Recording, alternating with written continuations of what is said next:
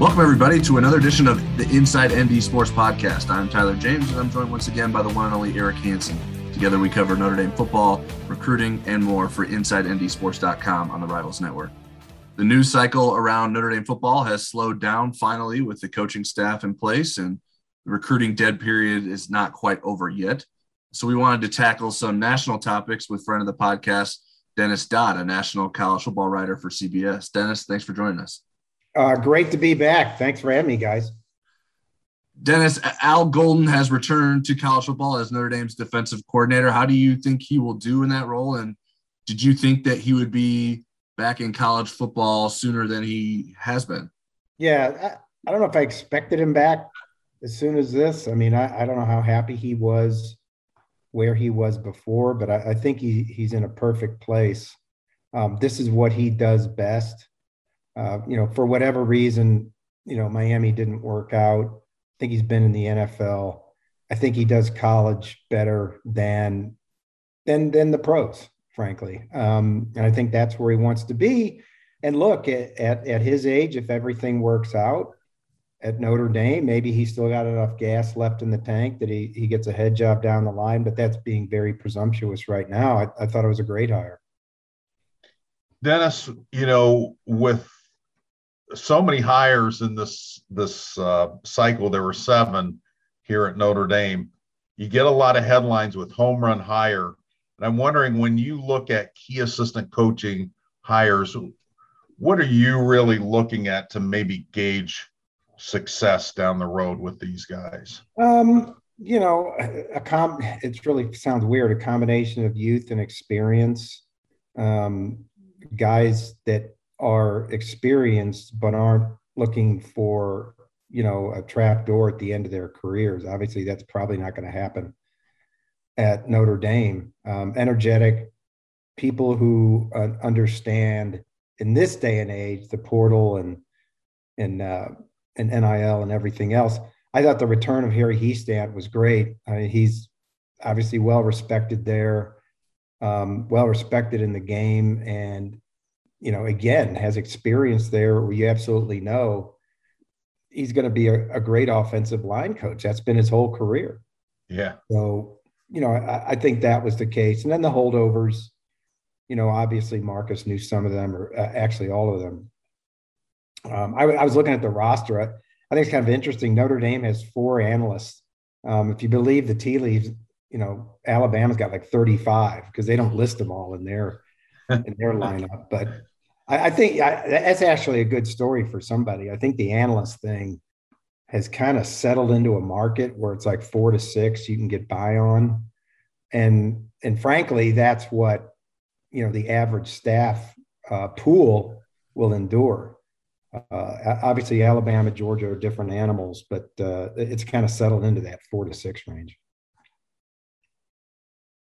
Dennis, with the head coaching hires across the country, I'm curious which one really caught your attention that intrigued you the most this offseason cycle? Oh, gosh, there were so many. I think there were 29. I mean, that was almost a modern high. There were 31 a few years ago. Obviously, the Lincoln Riley hire is huge, just for the way he left, why he left, what he went to. In many ways, he has the Pac-12 future on his back. If you think about it, maybe the top 3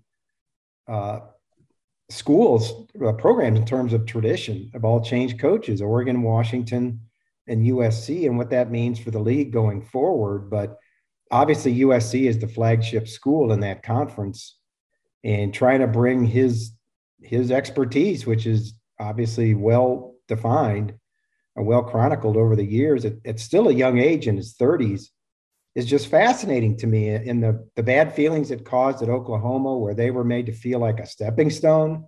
I don't know if that's ever happened at a place like Oklahoma. And they get Brent Venables, who's a great replacement, almost right away, was great. But lots of pressure on Lincoln Riley.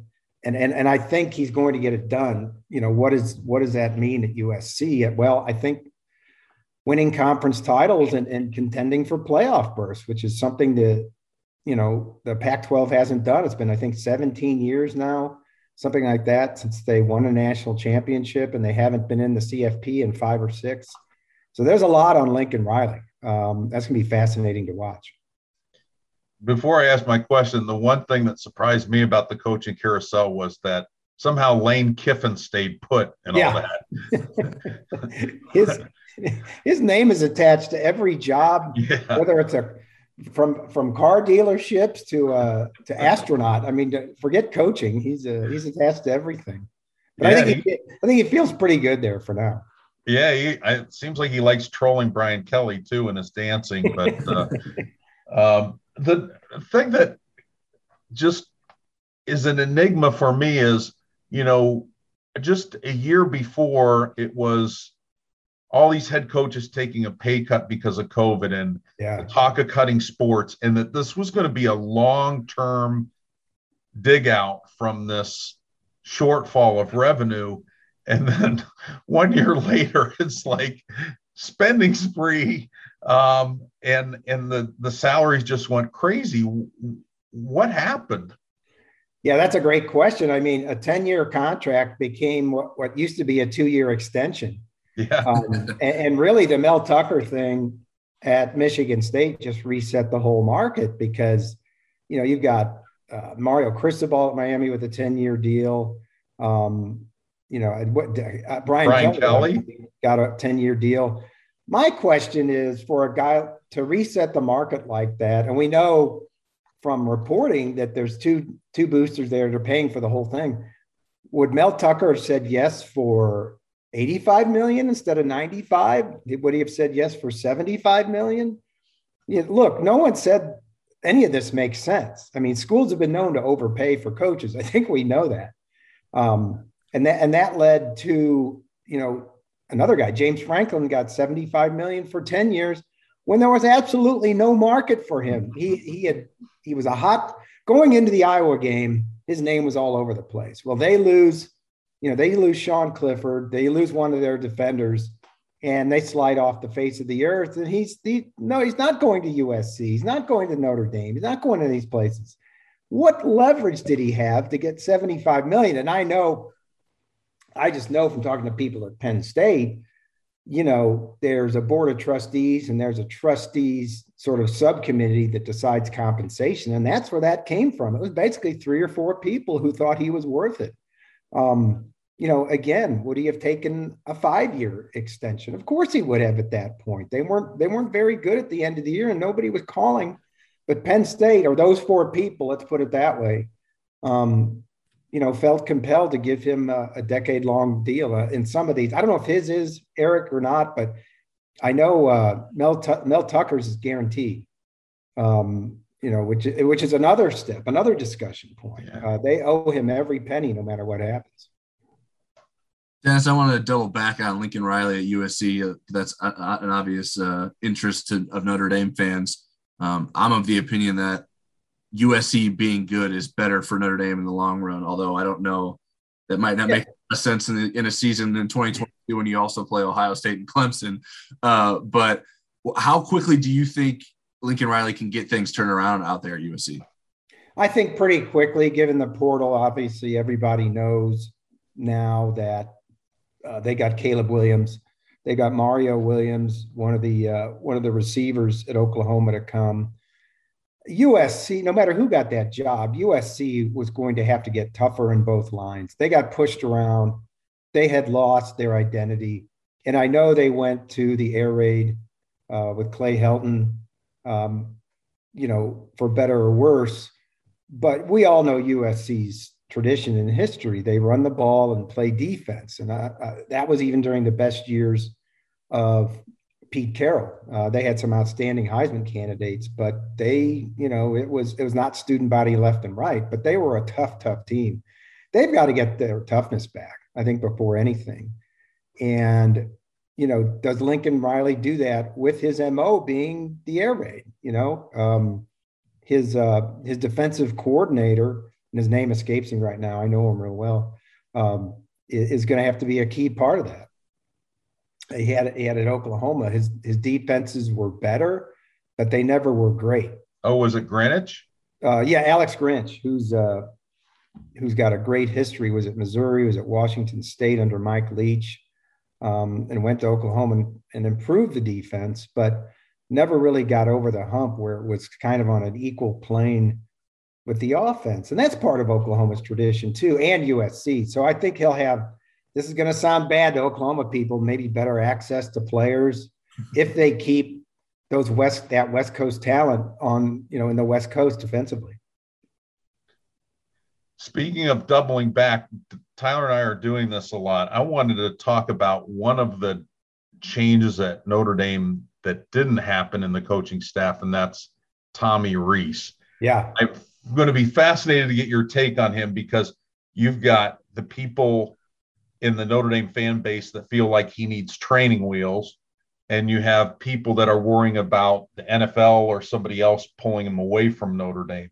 So I'm kind of curious what your take on Tommy Rees is as a offensive play caller, offensive mind, and a guy that's suddenly got incredible amount of responsibility.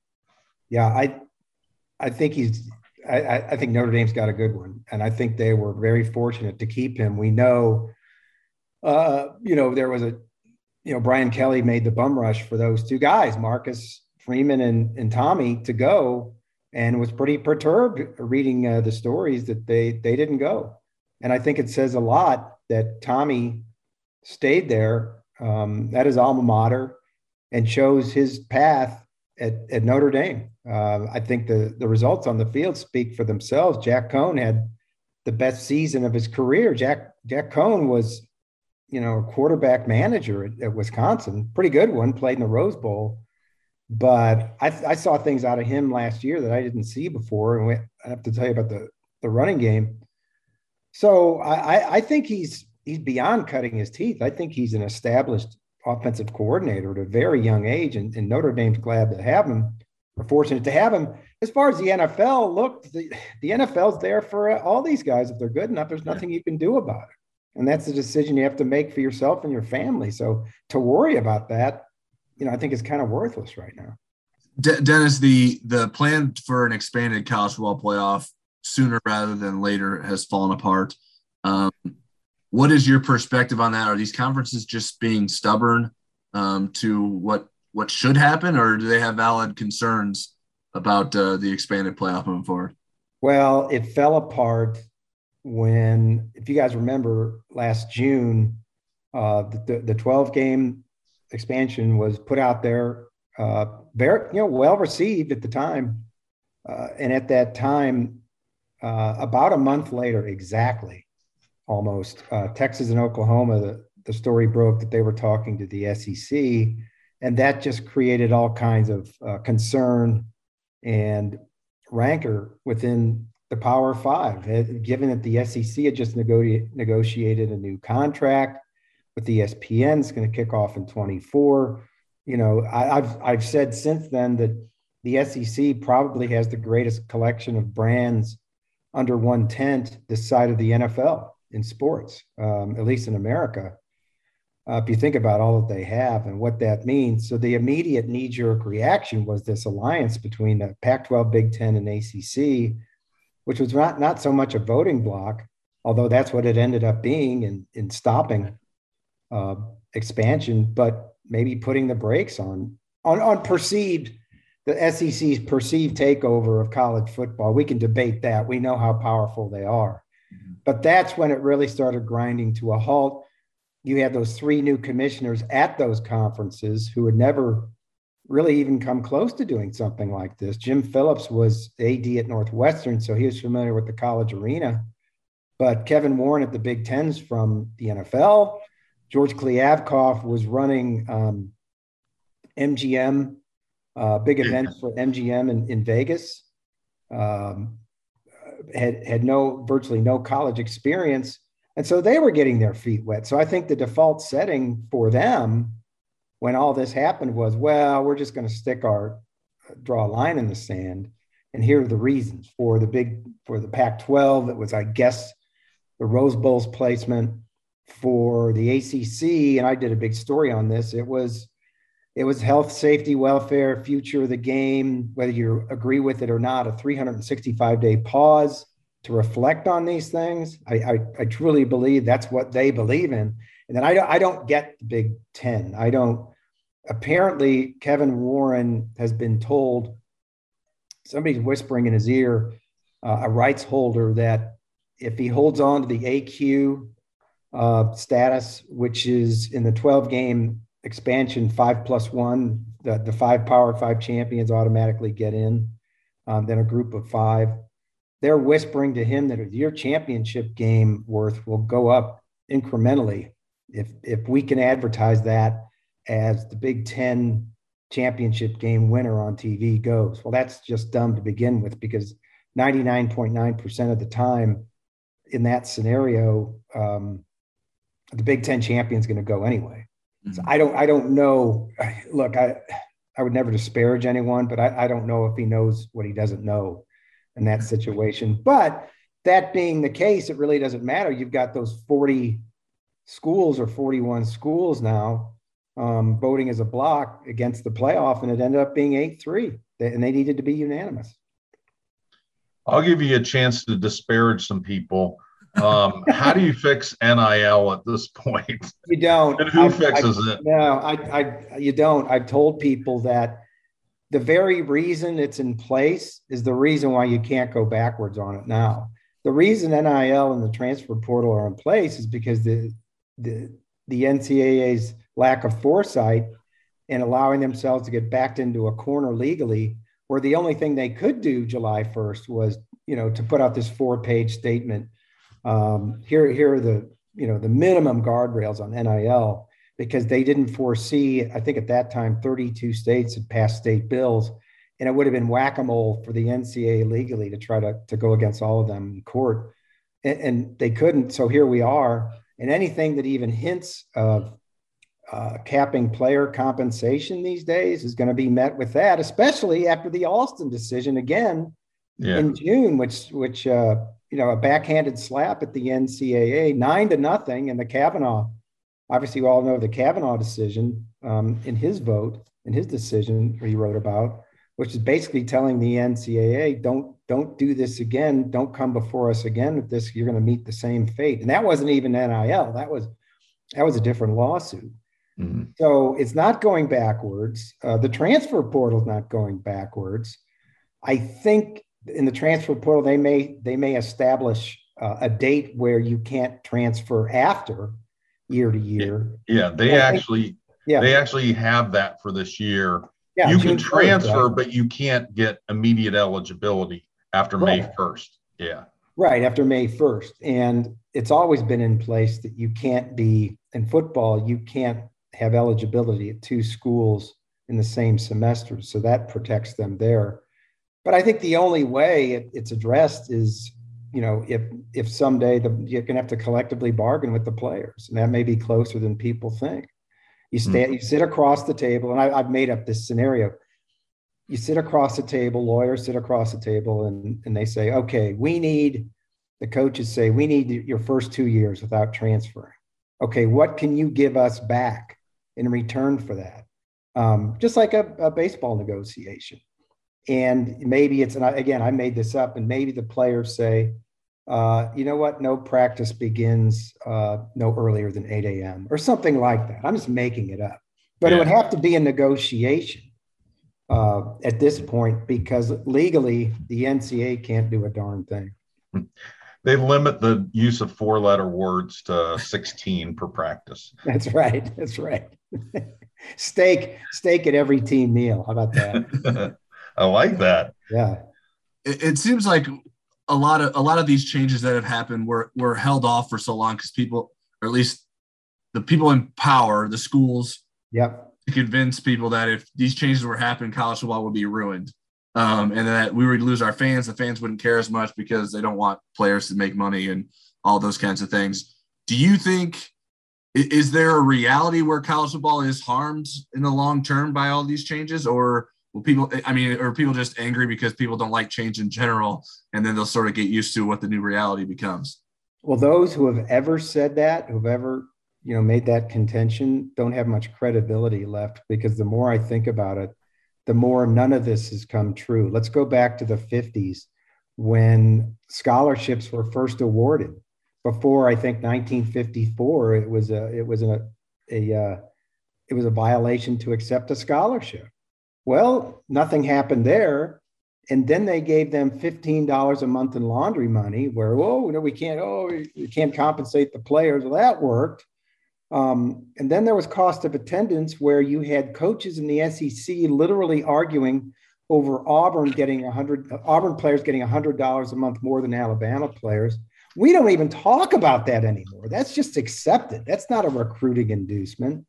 And now NIL, the game, people won't watch. This is the NCAA's contention for years. People won't watch. The ratings will go down. Well, we know that's not true. In fact, the opposite is true. So who are we to believe here when they say, well, this will hurt the game? Exactly how? And I went back to games this fall. I was involved in 4 field stormings, not of my own choosing. I just happened to be there when it happened. And when I was at the game, that's the last thing I was thinking of, what the quarterback was making or what the defensive end was making in his NIL. It was ball, and that's all the fans care about. So even if they get compensated, if they end up being employees of the school, even if there's a way that football splits off and then the schools sell their licenses, their marks, so they can wear their uniforms, you're still going to fill Notre Dame Stadium. Ohio State and Michigan is still going to be sold out and people are going to watch it. The guy on the street doesn't care. I'm not saying it's not a factor. I'm just telling you that the average fan doesn't care. They just want their alma mater to win. Dennis, last one from me. I'm going to have you put on your Dionne Warwick Psychic Friends hat and tell me 5 years from now, which fan base is going to be happier with their head coach in their program, Notre Dame and Marcus Freeman, or LSU and Brian Kelly? Ooh, that's a good one. I'm going to say Marcus, because Marcus is inexperienced, obviously. It was his time at Notre Dame. But there's a bigger factor, and both programs there's tremendous pressure to win at both. I don't have to tell you that. There's something different about LSU where you may think you have to win, but until you get there and drink it in, you don't even understand. It's a different culture. I think we've seen that. Brian was made fun of for the accent and everything else.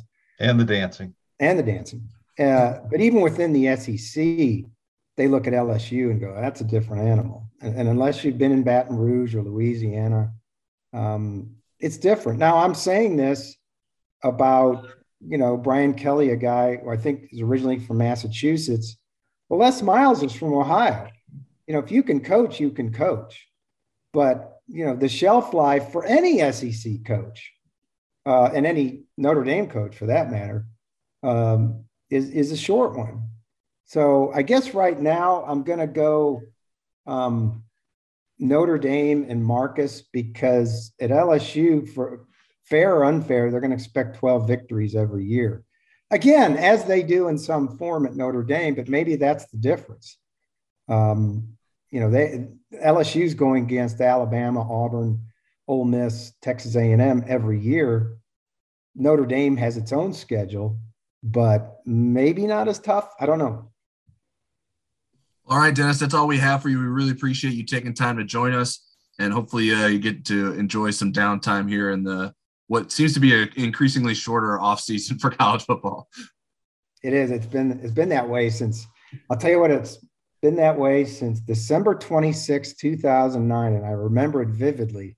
I was sitting on the couch the day after Christmas, and Urban Meyer retired for the first time. And I said to myself, this is ridiculous. And it just went from there. The next 12, 13 years been the same stuff in the offseason. Well, sounds good. Well, thanks again for joining us. Really appreciate it. All right. Thanks, guys. All right. Now it's time for Place Your Bets. How much you want to make a bet I can throw a football over the mountains? This is our segment dedicated to the degenerates. Let's make some prop bets for the first time on the Inside ND Sports podcast. First one I have for us, Eric, is which new assistant coach will be at Notre Dame the longest? I will say of the new ones, the one that will be at Notre Dame the longest will be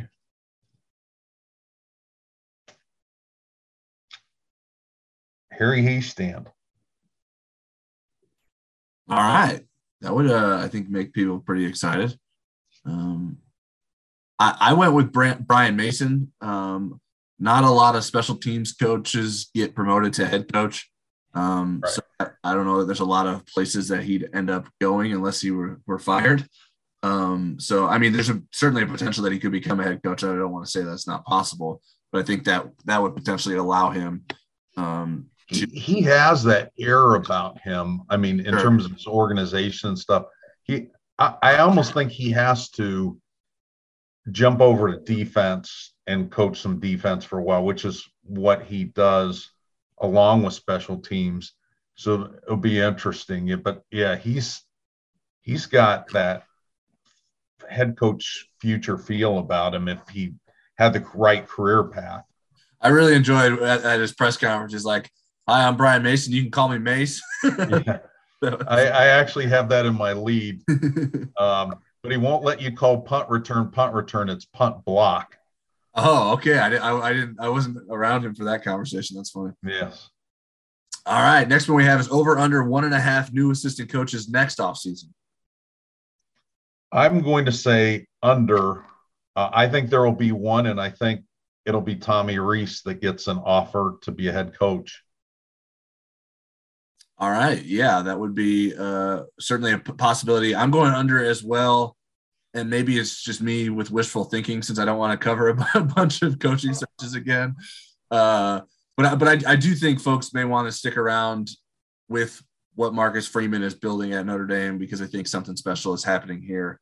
So I don't know. I think that there are certainly people that could be promoted elsewhere. I'm not sure that a lot of that will happen after 1 year, unless if Notre Dame goes undefeated and makes the playoff, then maybe there's a bunch of guys that everyone wants to raid Notre Dame's coaching staff again.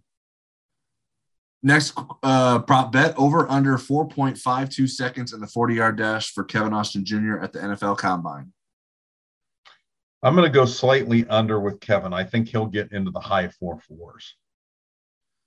Yeah, I'm going under as well. He will sort of continue the tradition of Notre Dame's receivers performing well at the Combine. Chase Claypool and Miles Boykin both ran at 4.42. I don't think Austin will be that fast, but I do think he has a chance to hit the under. I set there at 4.52.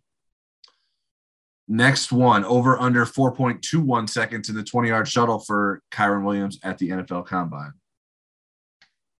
Well, I think what Kyron does well is, cut and move laterally well. So I think he'll do really well. So I'll go under.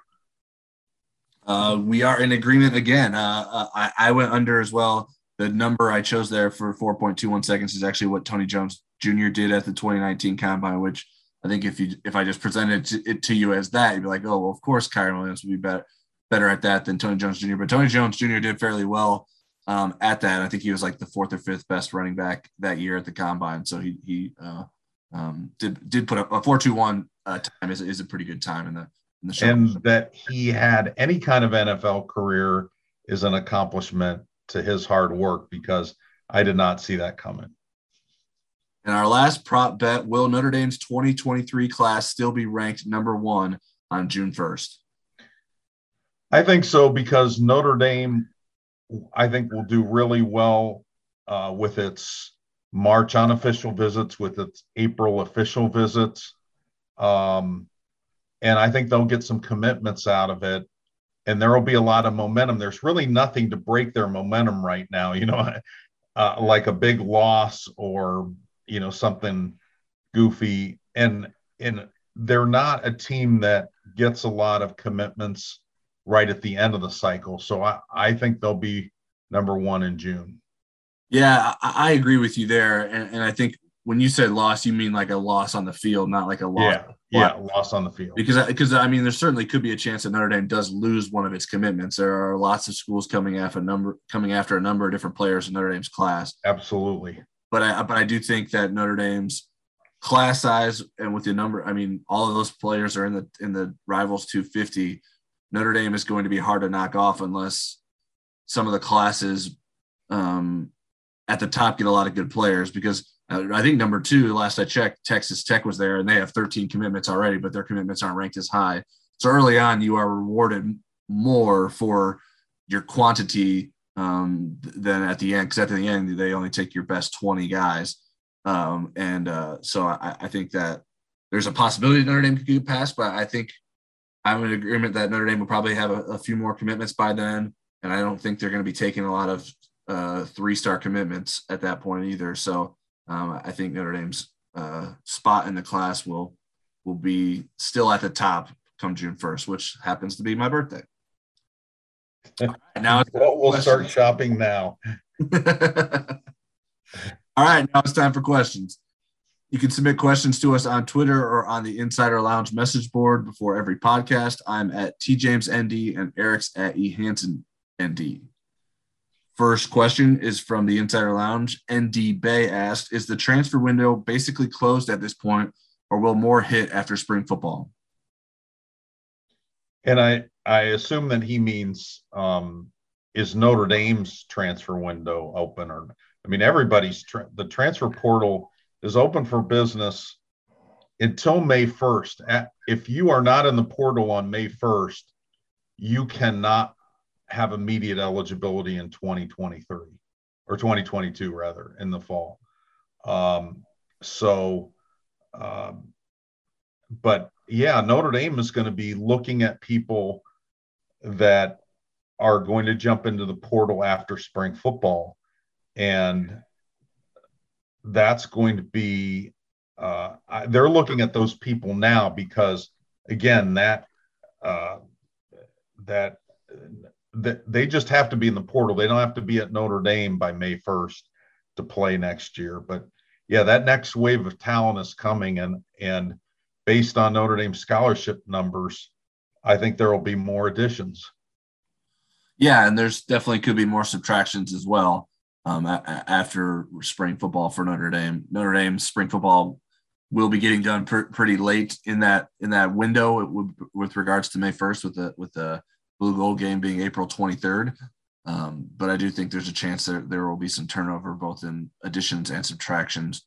We might not necessarily learn, or a kid might not necessarily commit, like you mentioned. He has to be in the portal. He doesn't have to be committed to Notre Dame or at Notre Dame by May 1st. So it's definitely still open. There could be, maybe there's some guys that are in the portal that Notre Dame has gained more interest in, that maybe makes a visit for spring practice. That I haven't heard of any rumblings of that yet, but there's always that possibility. So I think Notre Dame's always going to be looking. So the window's never necessarily going to be closed. But yeah, in terms of practicality, there aren't going to be guys in the next few weeks or even the next month or so transferring to Notre Dame because of it. You can't transfer until the June semester anyways at this point. So there's no rush for those players to get here. Next question is from Marie Biafore at Biafore_Marie. With spring practice right around the corner, what do you think are the most open/intriguing position battles? Well, I'm not sure all of them are open. And you would think with a lot of players returning, so many players returning as starters and regulars, there wouldn't be many. But you have 7 new assistant coaches and a new head coach.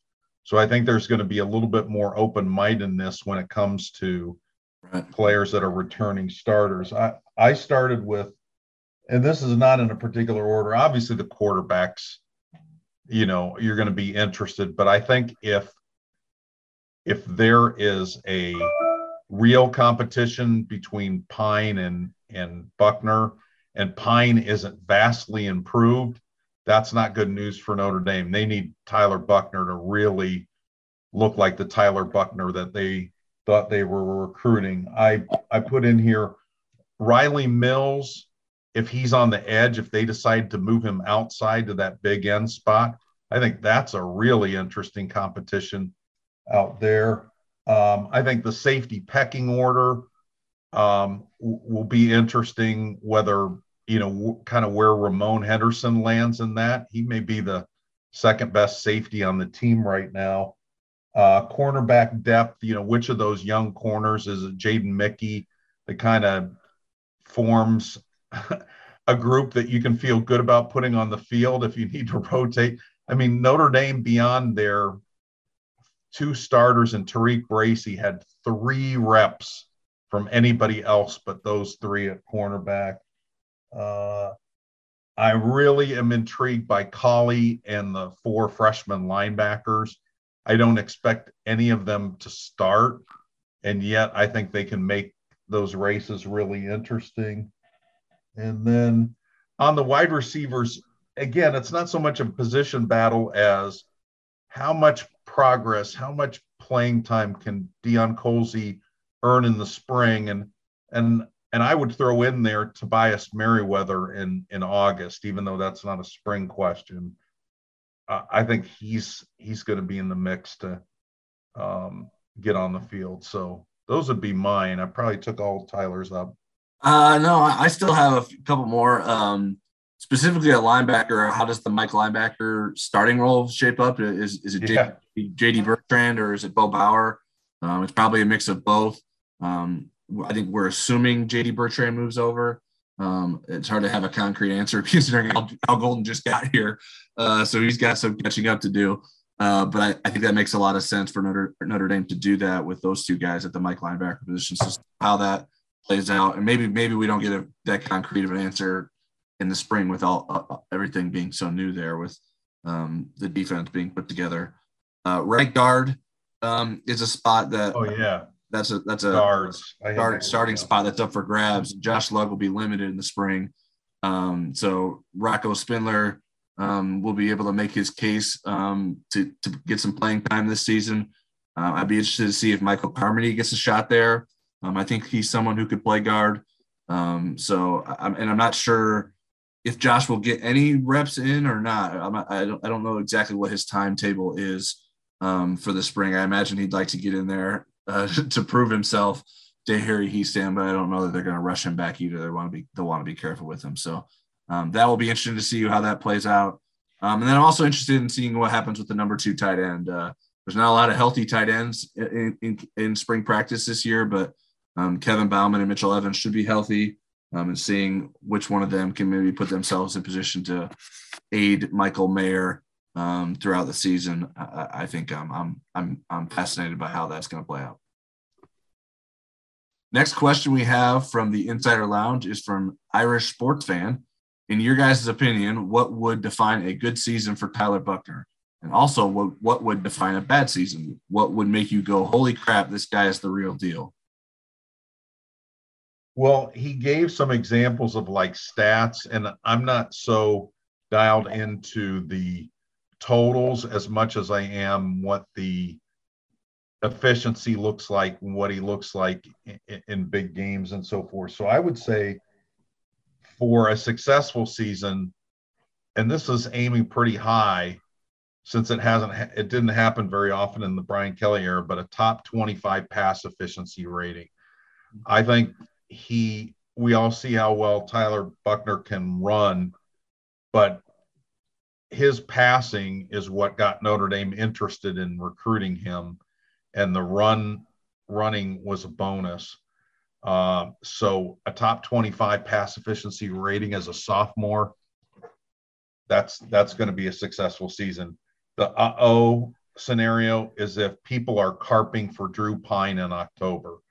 There needs to be, and this isn't anything against Drew Pine. He needs to be a really good number 2 because there's going to be a series or a half or maybe even a game where Buchner might be injured because he exposes himself in the running game, and Pine's going to have to play well. But Buchner has to be far and away the better quarterback there. And then oh my gosh, he's great, and let's buy cryptocurrency or whatever Can you buy cryptocurrency? Yeah, you can buy cryptocurrency. Okay, so let's go buy cryptocurrency with his picture on it.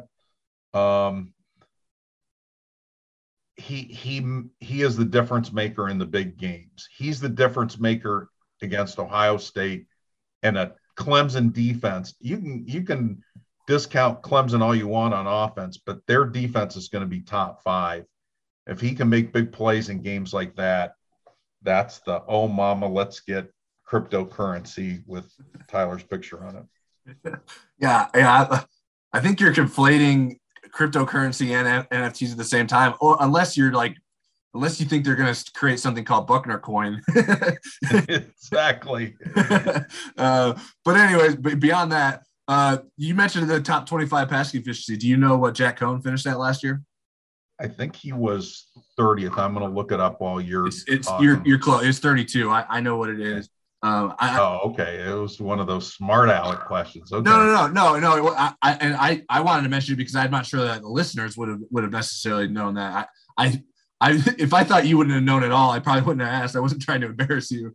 I figured you had a good sense for that. So I think I did go into sort of the numbers based off of the example. And so for a good season, I sort of went with basically similar to what I think what Jack Cohn did this past season with 3,100 passing yards, 25 touchdowns, 7 interceptions. But in addition to that, 800 rushing yards and 8 touchdowns. So I think if he can be sort of the same kind of passer that Jack Cohn was, in addition to his rushing ability, I think that's a good season for Tyler Buchner and Notre Dame. A bad season, I mean, I put some numbers here, but sort of the concept is not a great passer. So 2,000 yards, 15 touchdowns, 15 interceptions, but still rushes really well, 100 or 1,000 rushing yards with 10 touchdowns. And then a holy crap season would be something like 3,500 passing yards, 30 touchdowns, 5 interceptions, 1,000 rushing yards, and 10 touchdowns. So really top level passing and incredible rushing. That would be the holy crap moment. So I think that good season, those numbers I put out there are attainable. I think it will be tough to be maybe as efficient as a thrower as Jack Cohn was. I mean, Jack Cohn came into Notre Dame with a lot of experience, and that enabled him to be as efficient of a passer as he was. But I think Tyler Buchner's running ability should open up maybe some easier throwing opportunities for him. So I think, I mean, a lot of the ceiling and floor of this season, it comes back to what Tyler Buchner can do, or if it's not him, then what Drew Pine can do. Okay, here are the team pass efficiency ratings.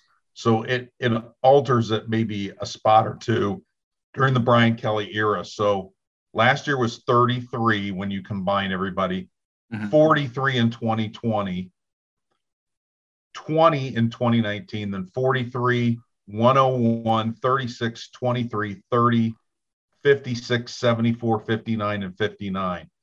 So Notre Dame has never been higher than 20, and it's rare that they've been in the top 25. And in their 2 playoff years, they were 43, and that was a big problem in those games. If you look at college football's national champions going backwards from this year back to 2012, when Notre Dame came in there at 74th and Alabama was 1, the ratings for the team pass efficiency are 4, 1, 2, 13, 10, 18. Here's the outlier, 34, then 2, 1, and 1. So that's what you're looking at from a national championship quarterback. Yeah, so no pressure, Tyler. That's what you need to be in order for Notre Dame to win. Well, I said 25. I didn't make it 2. No. But no, I'm just saying, if Notre Dame wants to win a national championship, that's how good he has to be. Right. So no, it's good context. Next question from the Insider Lounge. Rhino 1134 asks, if Chris Vizina wants to commit after his Notre Dame visit, should Notre Dame take it, knowing that it probably closes the door on Dante Moore? I got asked this question in the live chat on Wednesday, and I'm changing my answer to that. And one of the reasons is I talked to Tom Lemming about it. I asked him what he would do. Now, here's the thing. I think I think Notre Dame leads for Dante Moore right now. And I think he's going to, if he's willing to make a decision in March or April, then I think Notre Dame can wait on him. You know, what Tom Lemming told me was he loves Christopher Vizina and Dante Moore, but he thinks Dante Moore is that elusive guy that Notre Dame has not been able to pull in. And he thinks he's that special. I mean, it's the difference between a 5-star and a high 4-star player. And he would say if Vizina was ready to commit, they could go to Dante Moore and say, look, you're our number one guy. Are you close? Are you leaning toward it? You know, really get the feel for it and maybe slow play Vizina for a week or two. If Dante's not willing to do that, then I think you take Christopher Vizina because I think he can play winning football. But I really like Dante Moore. That's the guy that I've liked from the beginning. The only thing that, you know, the only guy that really kind of intrigues me in the same sentence, I'm sure Arch Manning is great and he's going to be great in college. I haven't been as infatuated with him, and maybe because I didn't think he was gettable. But I like Nico out on the West Coast. Just the way the ball comes out of his hand. I mean, it seems like if he were a right fielder, he could throw out anybody at home plate from the wall. Just the way the ball comes out of his hand in the deep passing game. So I like his hair too. So I like Dante Moore's hair. So. And I believe it's Iamaleava. I'm not sure if that's it. Yeah, Iamaleava. You have to pronounce every one of the vowels. They don't. There's nothing silent. I wanted to mention that just in case people didn't know who you were referring to. I would rather you butcher his name than me. That's why I did that. My take on this is that unless Notre Dame is supremely confident that Moore is coming to Notre Dame, then you have to take Vizina. Because I think Christopher Vizina is too good to risk losing because you think there's a chance you could get Dante Moore somewhere. That's what I said Wednesday, and then I changed my mind. So, but my caveat is this: I think you have to, if you're taking a commitment from Christopher Vizina, you have to ask him and be straightforward. Hey, if Alabama comes calling, are you going to change your mind? Because you're going to put us in a really tough spot if we're taking a commitment from you when we're still in the running for someone like Dante Moore. But you're gonna end up leaving us hanging if Alabama comes calling for you, because that would be a disaster to take Vizina, miss out on Moore because of that, and then lose Vizina. So I think you have to be a bit more careful in this class, partially because of I'm not sure what Steve Angeli's ceiling is in terms of his future, and if he's the kind of quarterback that can get Notre Dame to a national championship level. So I think. So you can't strike out this class. That's what I'm trying to get at by mentioning that. So that makes this a little bit more difficult. I think like if Notre Dame is in a good spot where they're consistently recruiting quarterbacks at the level of Moore and Vizina, then you just say, screw it, we're going to go all in on Dante Moore. This is the guy we want. And if you don't get it, okay, we'll redirect somewhere, and we could probably maybe poach someone else. And that could end up being what happens for Notre Dame if things fall through with Moore and Vizina. But I just think that my preference too is Moore, but I don't think you can put yourself in a position to not get either of them by whatever decision you make in terms of taking one of them. So I think that or prioritizing one of them. So I think that's sort of how I see it. I mean, it's not easy. It's a bit complicated, but I think this is going to be a huge measurement of Marcus Freeman's ability to recruit non-defensive players and Tommy Rees's ability to recruit the difference maker at quarterback, which I think he believes Tyler Buchner can be as well. I think the whole interesting wild card in this, if I'm Dante Moore, I think he was pretty close with Josh Gaddis, who left Michigan and went down to Miami. Is how important is it that Tommy Rees is there more than a year or two of his college career?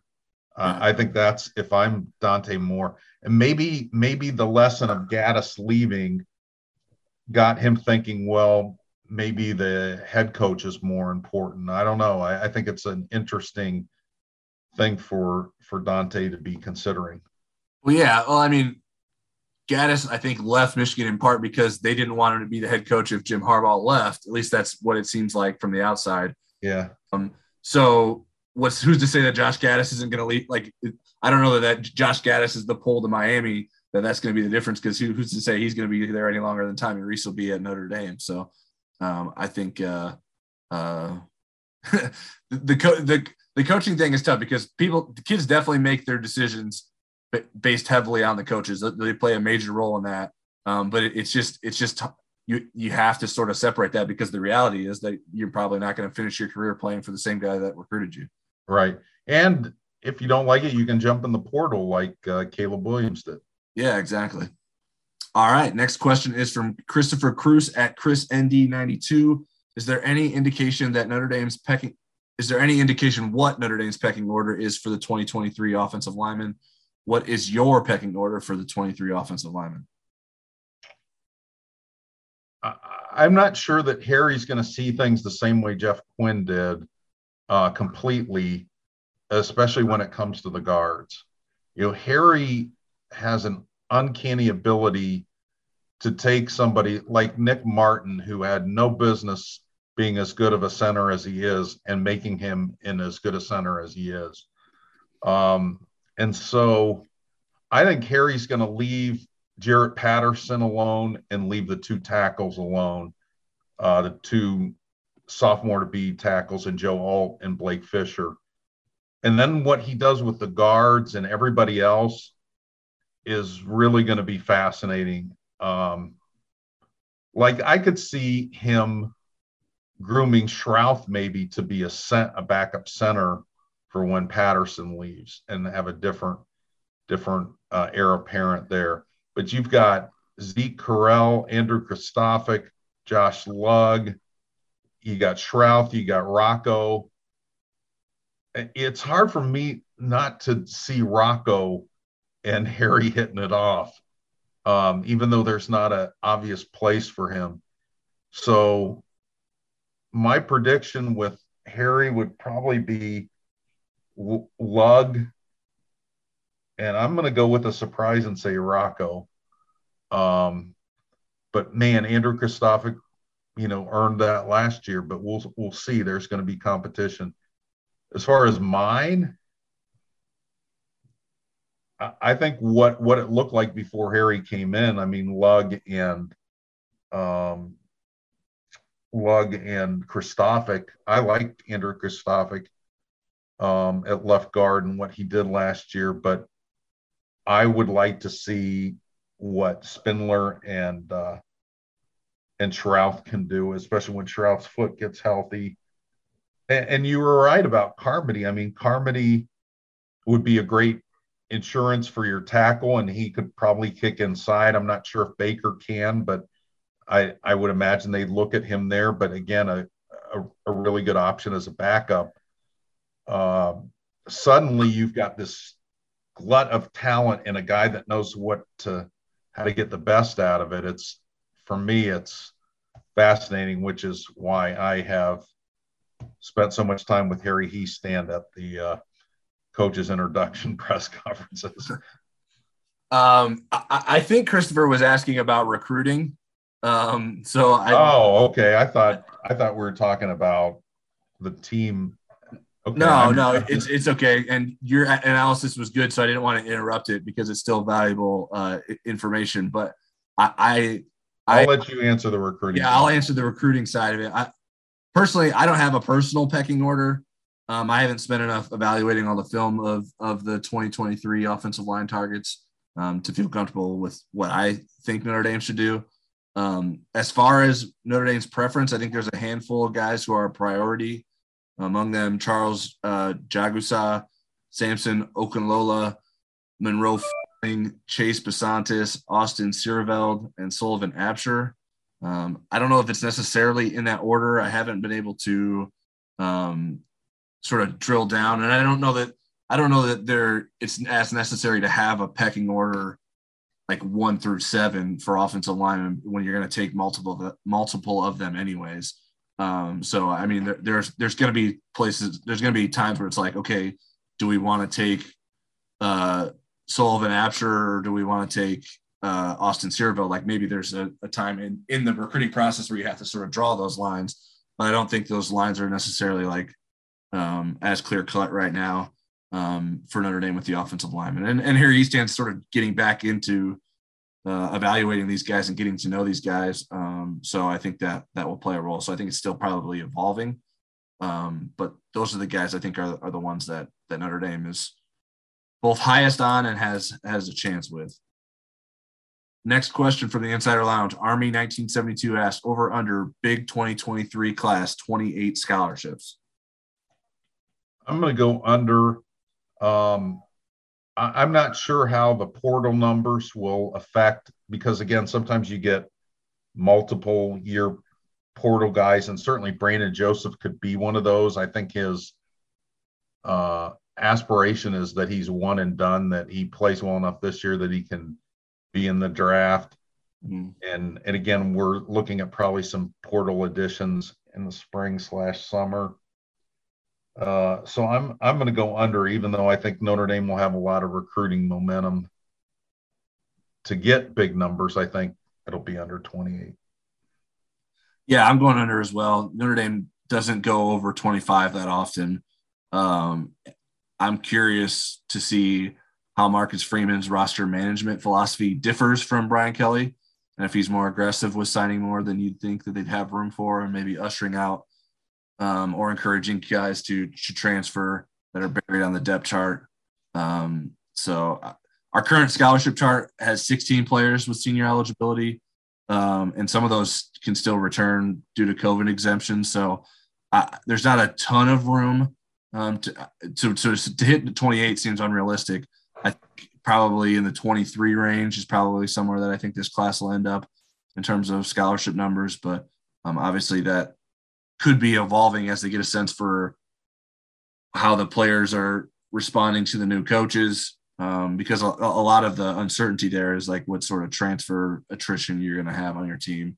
Whereas you probably have a better sense of, okay, these are guys that we'd be interested in asking for to come back for another year, or guys that are juniors and they're going to be headed off to the NFL draft because they're going to have a really good season. So I think Notre Dame can anticipate some of that, and then some of it's sort of a baked in attrition that they have to forecast. And lastly, SJB 75 on the Insider Lounge asked, the 2023 recruiting class is currently doing really well. Do you see this continuing through the National Signing Day in December? Yeah, again, if Notre Dame had a disastrous season on the field, then I think that could derail it. And even then, there could be some of that. That's why we need you. That's going to put us over the top. But I just don't see that scenario happening. Marcus Freeman has a great plan to recruit, with him being the lead recruiter. I think he hired guys that are really good and ambitious at recruiting, and I think they'll do really well. Will they be the number one class? I don't think that'll happen, but I think they have a pretty good chance of finishing in the top 5. Yeah, part of what will aid that is Notre Dame doesn't have any offensive line commits yet. That's typically a position that will boost the ranking because they're not taking a lot of 3-star offensive linemen. So that will certainly be allow the class to stay highly ranked. It's going to come down to the quarterback and receivers, probably what they can do at those positions. And I think the quarterback is will probably be a direct correlation to getting some really good receivers in this class. So I'm not ready to predict that they're going to finish the class number 1. But I think top 5 is probably more realistic than it's been since the last time Notre Dame was in the top 5 with the 2013 class. So I think everything is looking good for Notre Dame in the long run, but there's still plenty of work to do. You got to keep the guys that are in the class committed. Yeah. And you have to that's the thing. That's the new storyline, is there's going to be drama. That's just how it is when you're going after guys that are that high caliber. they're going to want their ego stroked. They're going to need to be babysat, and they're going to be people that try to pull your recruits away. Yeah, and I don't think the Notre Dame fan base is quite ready for that. Yeah, especially after how things went with C.J. Williams and Amari and Walker at the end of the cycle. I think they want Notre Dame to like put its foot down and say, hey, you're not allowed to visit anywhere. It's like, well, do you want Keon Keeley in your class or do you not? Because if Keon Keeley wants to visit somewhere else, you say, all right, whatever.